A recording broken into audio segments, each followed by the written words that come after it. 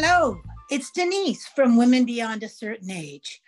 We are so happy to welcome back our friend, Christina Potters. Hello, Miss Christina. Hello, Miss Denise. It was Thank so you. fun to do the other one. Let's do another. The whole thing about this podcast is, one, I get to talk to people that I don't usually get to talk to, and I learn something every single time. And I love that so much. I learn about life and I learn more about food because you said it in the last one. My whole world has been food centric. You know what I mean? It's just been food centric. And I don't mind. And people ask me what I do since I've retired from food styling. I cook more. I read about food. I go to farmers markets. When I go on vacation, I still go shopping for food. So my life is food centric still. And I love to talk about two people that have had the same situation in life. Exactly. And that's certainly how I am. And sometimes I think, geez, it's kind of weird to be food centric all the time. You know what? Every once in a while, Christina, people say, oh, well, you must have had other interests. And I say to them, I love art. I love bright colors. I love the bright colors of food. And then we're right back to food. Exactly. I love to write and stuff, and I love to read, but mostly it's about food. So right. Exactly. I mean, other people, and I have nothing but admiration for people that become masters at other things. I think that just isn't me. You know what I mean? I like food. I like food too. And I love to learn about it. And as much as I love to learn about it, I love to teach people about it, because what you guys have as Mexican food in the United States is by and large so different from what we have here. And I take people mostly on market tours. I do a half-day market tour in Mexico City. I do market tours here in Michoacan. I take people to Oaxaca on market tours. And people say, what's that? And then I get to talk about it. And it just thrills me to be able to talk about it. Well, I asked you back now, Christina, because you and I had a little conversation. I want you to tell us about corn and tortillas. You got it. You got it. This has become my biggest passion about Mexican food, is corn, native corns in particular, and the preservation and promotion of native corns in Mexico. Okay. Many people don't know that all corn originated in Mexico. People think, oh yeah, Iowa or Kansas or places where lots of corn grows.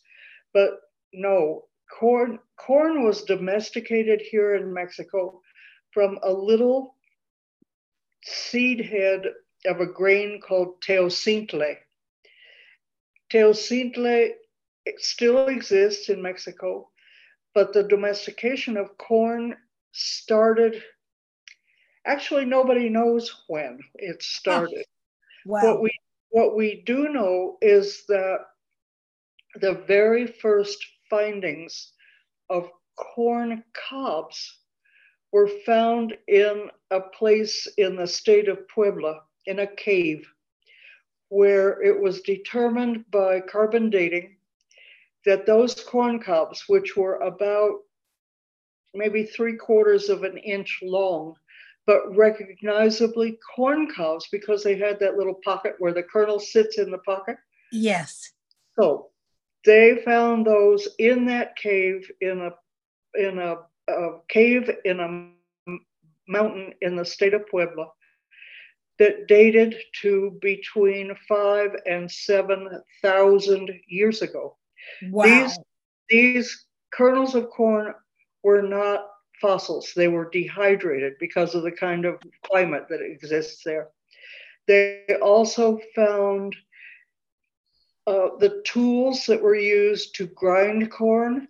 The main tool is called the metate, and the metate is a rectangular volcanic stone carving stone that is usually about anywhere from 30 to 40, I'm going to talk in centimeters, from maybe a foot to a foot and a half long, and about sometimes as wide as a foot. And it has a volcanic stone rolling pin that goes with it. The metate is built with the two back legs that are a little bit longer than the one front leg, so that when you are grinding with this rolling pin, what you grind rolls down to the bottom rather than pooling in the top. And so they found remains of the metates, and in the pores of the volcanic stone, they found little tiny pieces of ground corn. Wow. That also dated 5,000 to 7,000 years ago. Then there was another find in the state of Guerrero, which is near where I live, and they discovered that those findings were a little bit older than that, maybe 8,000 to 9,000 years ago. And then they discovered another place in the state of Oaxaca where they found the same kinds of things, but they were about 10,000 years old. Wow. So we know that corn has existed that long. And let me tell you, I have been to the cave in Puebla. It's not like Mammoth Cave or other caves like that, where you go down into the cave and there are rivers and you can walk around and it's huge. This is a cave that's just like a bubble in the rock. And it was used as a shelter for people. And the one in Puebla, they figured out that at least 43 generations of people passed through that cave and cooked with corn. Wow. Corn, an ancient grain that still feeds the entire world. The world grows more corn than it does rice. Corn is first, rice is second, and wheat is third. So what happened when people actually were using corn? The first food that was developed by those ancient people was tamales. The tamales. And how you get from a dried ear of corn to food is that you have to first take all the dried grains off the ear of corn, and various methods have been used to do that. One is a big round thing about this big in diameter that is made of corn cobs, actual cobs that are maybe 6 to 8 inches long. And they're dried, and then they're bundled together in a circle and tied up with wire so that they're a big disc. And then the dried corn ears are rubbed across the top of that thing, and it removes the grains. Oh, for God's sakes. Oh, for God's sake. I mean, there are things that are just, what? Okay, so you have to first dry the corn. Corn has 3 different stages of maturity. The first one is called an elote. That's what we eat as corn on the street, either roasted or boiled with mayonnaise and chile. Yeah. Okay, so yes. Cheese. So, yes. So that's the elote is the stage at which the corn is sweeter than it is starchy. Got it. Tender. So we eat it fresh. Next stage is called the camagua, which is an in-between stage where the sugars have started changing to starch. And there are specific things that are prepared with that corn only. And then we have what's called the mazorca, which is the regular ear of corn that's left on the corn plant until it's fully mature and droops over. I don't know if you've ever seen that or not, but the stem droops over. And in about December, that corn is picked. And then it's hung up to dry, or it's put into a big open bin to dry with the sides open, maybe with chicken wire or whatever they're made of. So 3 different stages of corn. Corn tortillas are made from corn that is that third stage, the mazorca. Oh, okay. And how corn is turned into a tortilla requires that you cook the corn, put in a big pot. If you're doing like 2 quarts of corn, you need to use 12 quarts of water. Oh, okay. Plus you add builder's lime, calcium hydroxide, to the water. About 2 tablespoons of calcium hydroxide goes in the water. You bring it to a boil and then you immediately turn it down to a low simmer. You cook it for about an hour, turn it off, cover it, and let it sit overnight. Ah, okay. So it's a process. So Yeah. in the morning, you drain the water off, and the water, you discard that water. It's not used for anything because of the calcium hydroxide. Yeah. Makes it non-edible. So you drain the corn, and then you wash it and you wash it and you wash it and you wash it in 3 or maybe 4 changes of water until the water runs clear and all the chemical is washed off. And then you're ready to start making tortillas. But why do we do that process? That process of cooking the corn is called nixtamalization. And these ancient peoples discovered this. Yeah. Who knows how, who knows why, but what it does is it loosens the pericarp. It's the cover on each kernel, the stuff that gets stuck in your teeth when you eat corn. Yes. Okay. If you don't take that off, or at least loosen it up, your body cannot assimilate the vitamins and minerals in corn. All you get from from eating corn is the starch, like with corn on the cob today. All you get is the starch because it's not nixtamalized. Once it's nixtamalized and those little husks on each kernel are loosened or removed, then your body can access those vitamins and minerals and amino acids that are in each kernel of corn. Wow. And why is that important?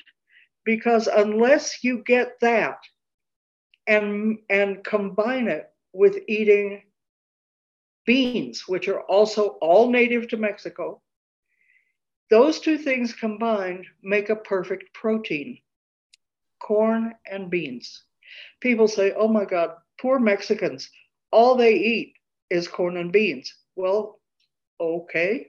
And the deal is, it's a growing corn, the traditional ancient way of growing corn is what you guys in the United States call the 3 sisters, where you plant corn in a row and you plant beans right up next to this corn, where the corn is going to have its stalk. So they have a place to twine around and hold themselves up.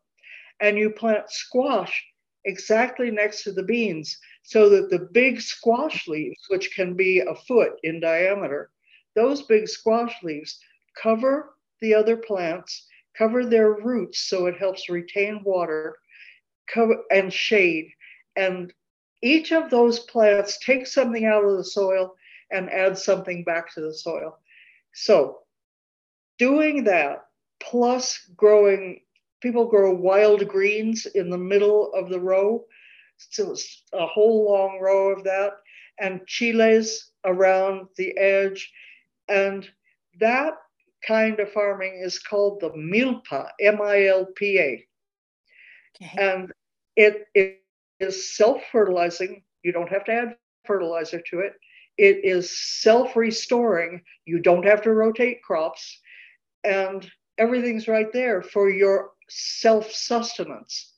And that's how the old ways of growing corn here in Mexico still exist. I often give talks about the milpa because people don't know. You've never heard that word, I'm sure. No, never.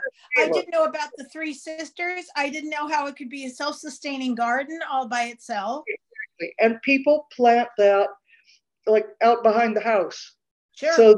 So that they can go pick corn if it's for elotes to boil and eat.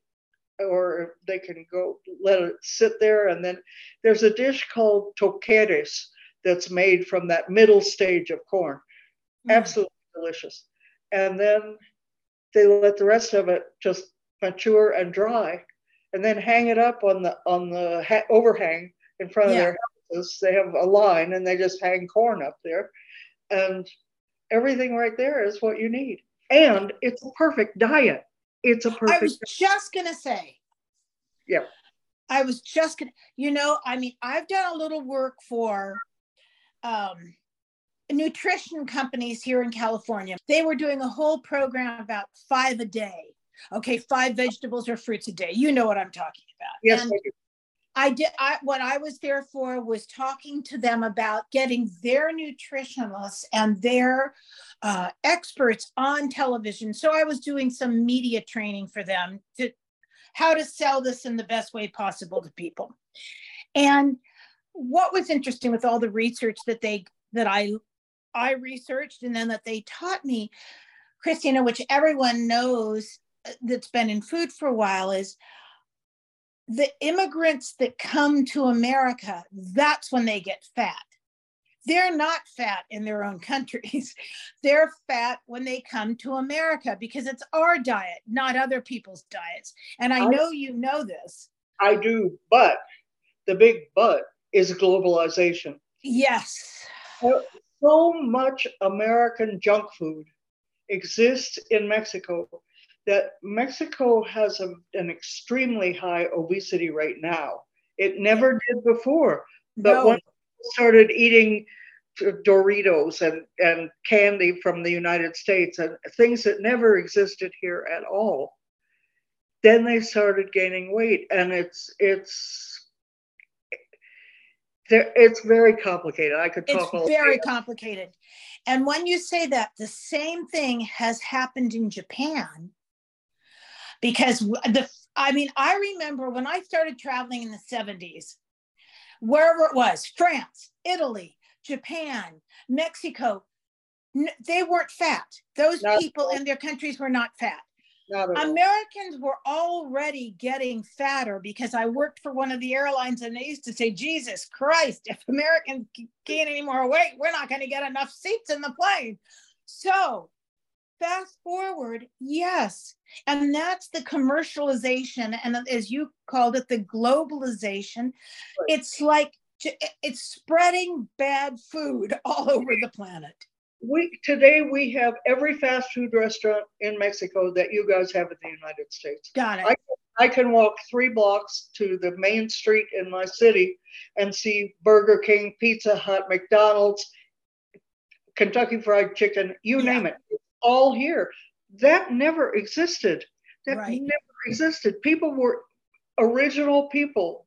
Those ancient peoples were eating corn in various kinds of beans, squash, the dark green leafy wild vegetables, spinach, watercress, all kinds of things.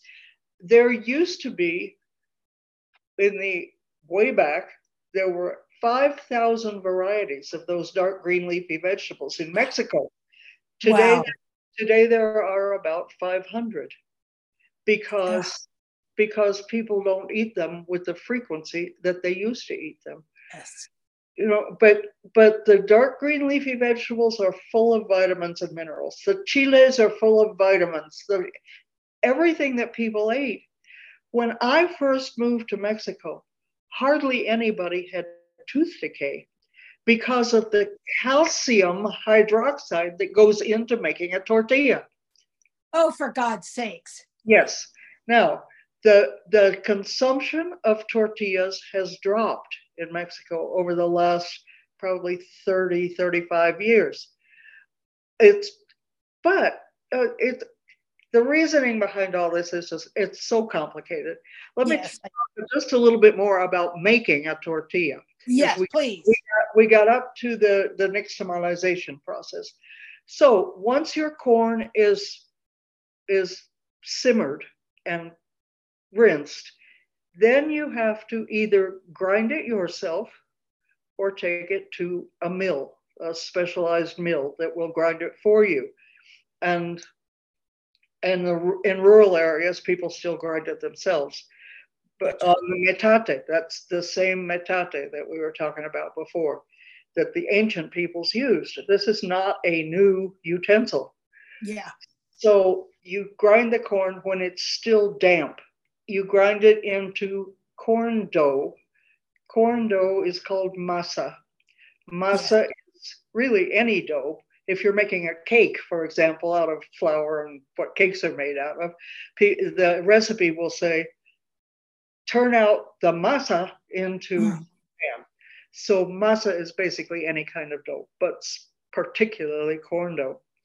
So you grind this and grind it and grind it, and man, you need muscles to do this.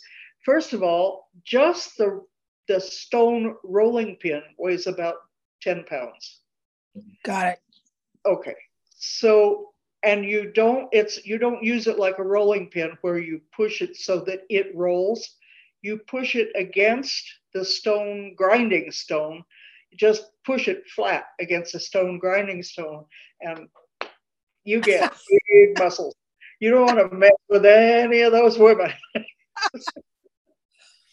So, and people have 2 or 3 or 4 of those metates, one for grinding chocolate, which is also native to Mexico, one for grinding beans, one for grinding corn, and whatever spices. You might have a little one so you can grind spices. I have a small one that is, I must confess I haven't used it, but I have it.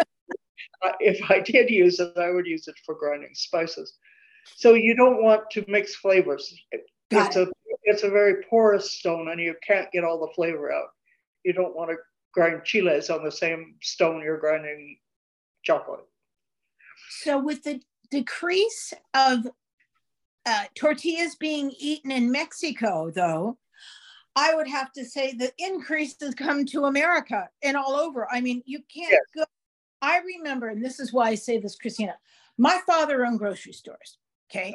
Now, my mother loved Mexican food.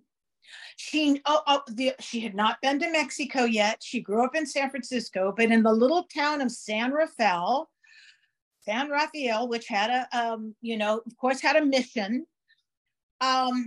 There was one Mexican restaurant, and it was called Gonzalez's Hacienda. And I went to school with Bobby Gonzalez, and his grandmother had opened this restaurant. Well, we all flocked to it because, I mean, first of all, I think, one, it was a different restaurant. We didn't even know what Mexican food was, but she made her own tortillas. Now, my mother would buy Sunset Magazine, and Sunset Magazine would have an article on Mexican food, and my mother would make what she thought was a Mexican dinner. Of course. But do you know, in those days, she would come to my father's store on 3 markets, Marin's most modern markets in those days, because they had big freezer cases. And God bless him. And the only place you could get tortillas was there would be a few packages from like a San Diego company in those days, and they'd put them in the freezer. Because there were no fresh tortillas in a grocery store. So this is in the 60s. None. And today, oh my God, it's really important for everyone to understand that a tortilla, a real tortilla, has 3 ingredients. 3: corn, calcium hydroxide, and water. Nothing else. No beets to make them red, no vegetables to make them green. None of this stuff that's being added to tortillas today is in a real tortilla. I get it. And the tortillas that are sold in a packet, in a plastic package, there are lots and lots of brands of them, and they are all equally terrible. You guys have probably never eaten a real tortilla. No. The tortilla is pat, pat, pat, pat, pat, pat, pat, pat. I have, because I've been in Mexico City where a lady was making them fresh. Okay. And I have in one or two restaurants, and you know what? They're not very many anymore. When I first moved to LA 40 years ago, Christina, in Mexican restaurants, they would have good Mexican restaurants, but they would have grandma was in the front window making tortillas. In Old Town San Diego, there's a restaurant where they always did that. I don't know if they still do, but they always did. Now, the question is, were those tortillas made from nixtamalized corn, or were they made from what's called masa harina, corn flour that comes in a bag like regular wheat flour? Yeah. My guess is that they come from Maseca, is the brand name that started all this. In the 1940s, this kind of corn flour was invented by a big business here to be a convenience food for the housewife. I mean, when you think about what I just was talking about and about overnight and about take it to the mill and about grind it yourself, that's hard work. Oh, yeah. As the years have passed by, particularly urban women don't have time to do that. No. Most urban women today are not housewives. They work in an office or something, and they don't have time to deal with all that. So Maseca was a godsend. But here's the deal. Maseca says it's nixtamalized, but it's nixtamalized in an industrial way that removes all the vitamins and minerals from the corn. And then they're replaced. It's like, it's like Wonder Bread, where it says, I get it. 9 vitamins and minerals added. I get it. And so you're not getting the same nutrition with the tortillas, with most of the tortillas that exist today, even though they're made in tortillerias where you go and the people are there. You can tell if they're made from nixtamalized corn because they have the nixtamal tanks in the back of the tortilleria, and you can see them. And you can talk to the people about it. Oh, I see you nixtamalize your own corn. That's wonderful. And please don't stop. And, that's what I do. I know. It's, you know what, Christina, what you're talking about. And I've tried to, I can't even tell you how many times I've tried to sell this show, what we're talking about, to television. We have 2 agents working on a similar idea. It hasn't sold. I talk about forgotten foods. Yes. Okay. And the reason it's forgotten, everything you've just said, our culture changed. See, my mother sought out tortillas, bought those frozen ones, and she'd say, these are horrible. So then she convinced Grandma Gonzalez to sell her some of her tortillas. So when my mother, and it was different. Women, wonderful. Do you know the restaurant Guelaguetza in LA? No. Okay. I don't. It's an old-time Oaxacan restaurant run by family from Oaxaca. And I would suggest next time you're in LA, look it up and go. I will. The food is quite good, and the tortillas are quite good. But packaged tortillas, if you take them out of the package, within seconds they turn into cardboard. Yes. You can't bend them. You can heat them up. You heat up a tortilla over a direct flame or on a griddle, and you turn the tortilla, and it smells heavenly. But again, they're commercial tortillas, and once they get cold, they're useless. They're terrible. This is when Cindy and I, on a TV show that was filmed in the Napa Valley, we had a local woman came. She was a friend of the chef who the show was built around, and she brought her own tortillas and made them for us on camera.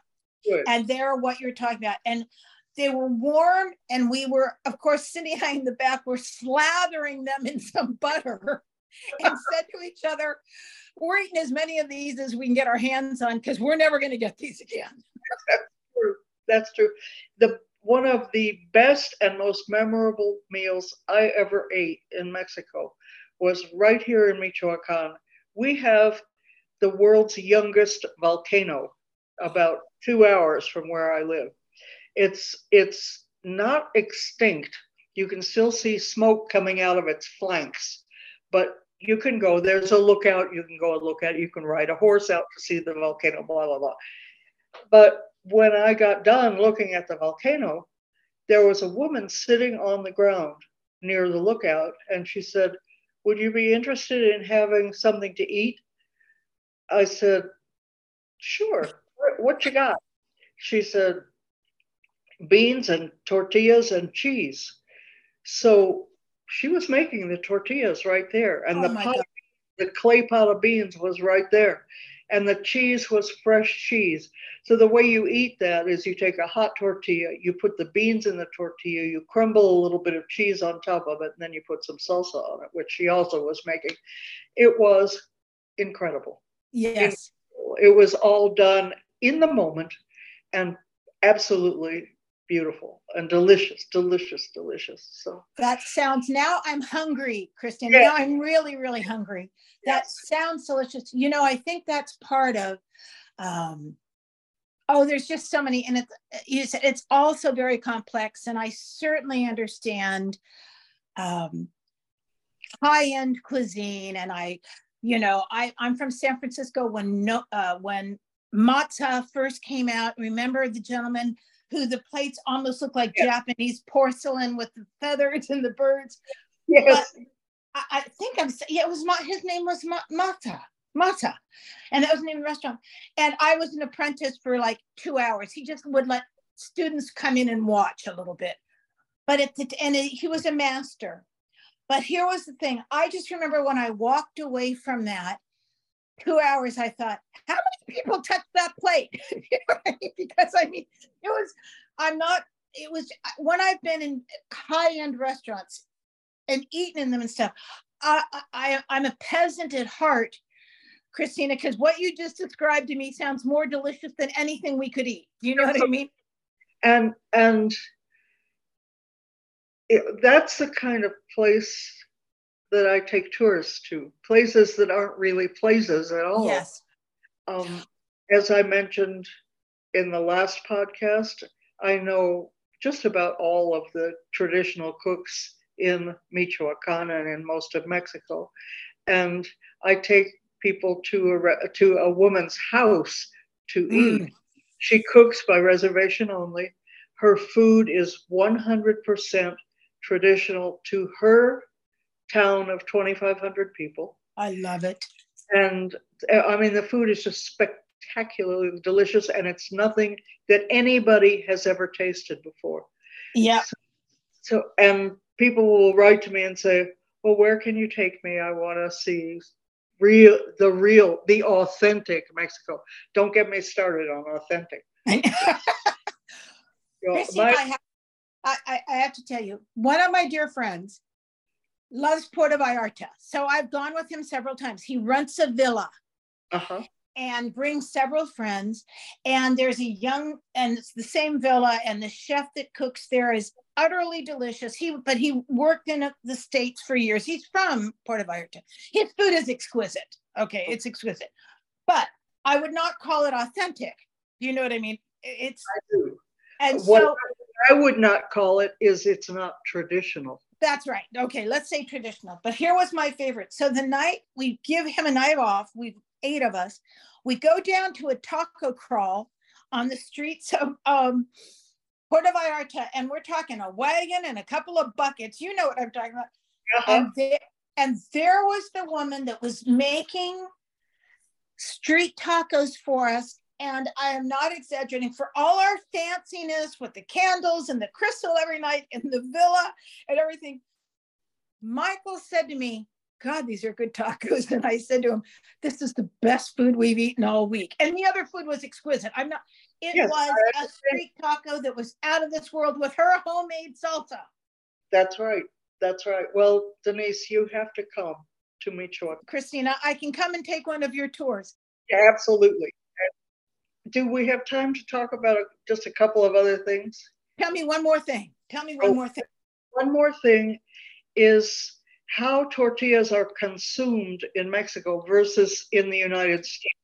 Most families, say a family of 5, maybe grandma, son and daughter, and a couple of kids, most people will eat about 3 or maybe 4 kilos of tortillas a day.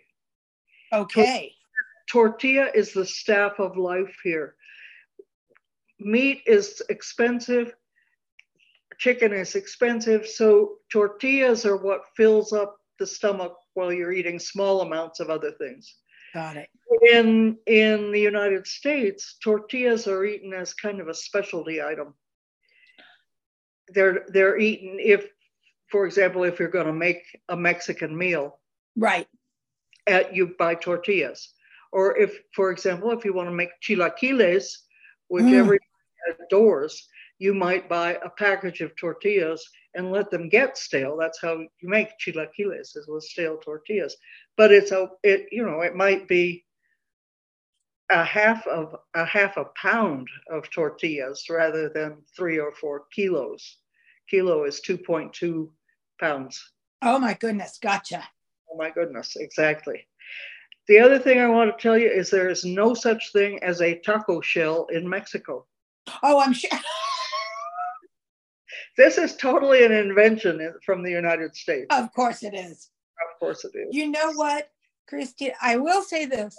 I think it's much like, and it always cracks me up, but I understand convenience. I understand that in America, in most of the big cities, both people in a family, spouses both work. Yes. Whatever the combination of spouses, doesn't matter. 2 people living together, raising children, have to work. Exactly. So with that said, I just remember as my childhood when my mother came home one day and she had cake mixes and she said, "I'm baking you girls a cake." And my grandmother said, "That's not a cake." And my mother said, "It's gonna be a cake." My mother was an incredible cook, but not a baker. So I just know that as convenience hits in our society, we Americans, we grab that stuff. Yes, it's true. We grab it. Here too, this corn flour that I'm talking about is an enormous seller, and it's not the real thing. I get it. The nutrition is different. The way you make it is different. It's fast, okay, and you can fill your family's stomach. Thank you again for your valuable time. Anyone that wants to reach out to Christina, all our information will be up on our Facebook page, will be on our website. If you want to reach Cindy and I, it's womenbeyond@icloud.com. But I can't say enough, Christina, if people want to know more about traditional Mexican food or the things you're talking about, they need to go to your blog, Mexico Cooks! Point, because and there's so much information. I just perused it, but I also loved the additional articles about you that are online. Thank you. Because it's a pretty amazing story. And I'm telling you, I only wish I had somebody with some juice, because it's a movie. Prison, nuns, tortillas. Come on, Christina, it's a movie. I look forward to seeing you again. Thank you for everything. Bye. Thanks, Cindy. Isn't she fast? Isn't it? It's wonderful.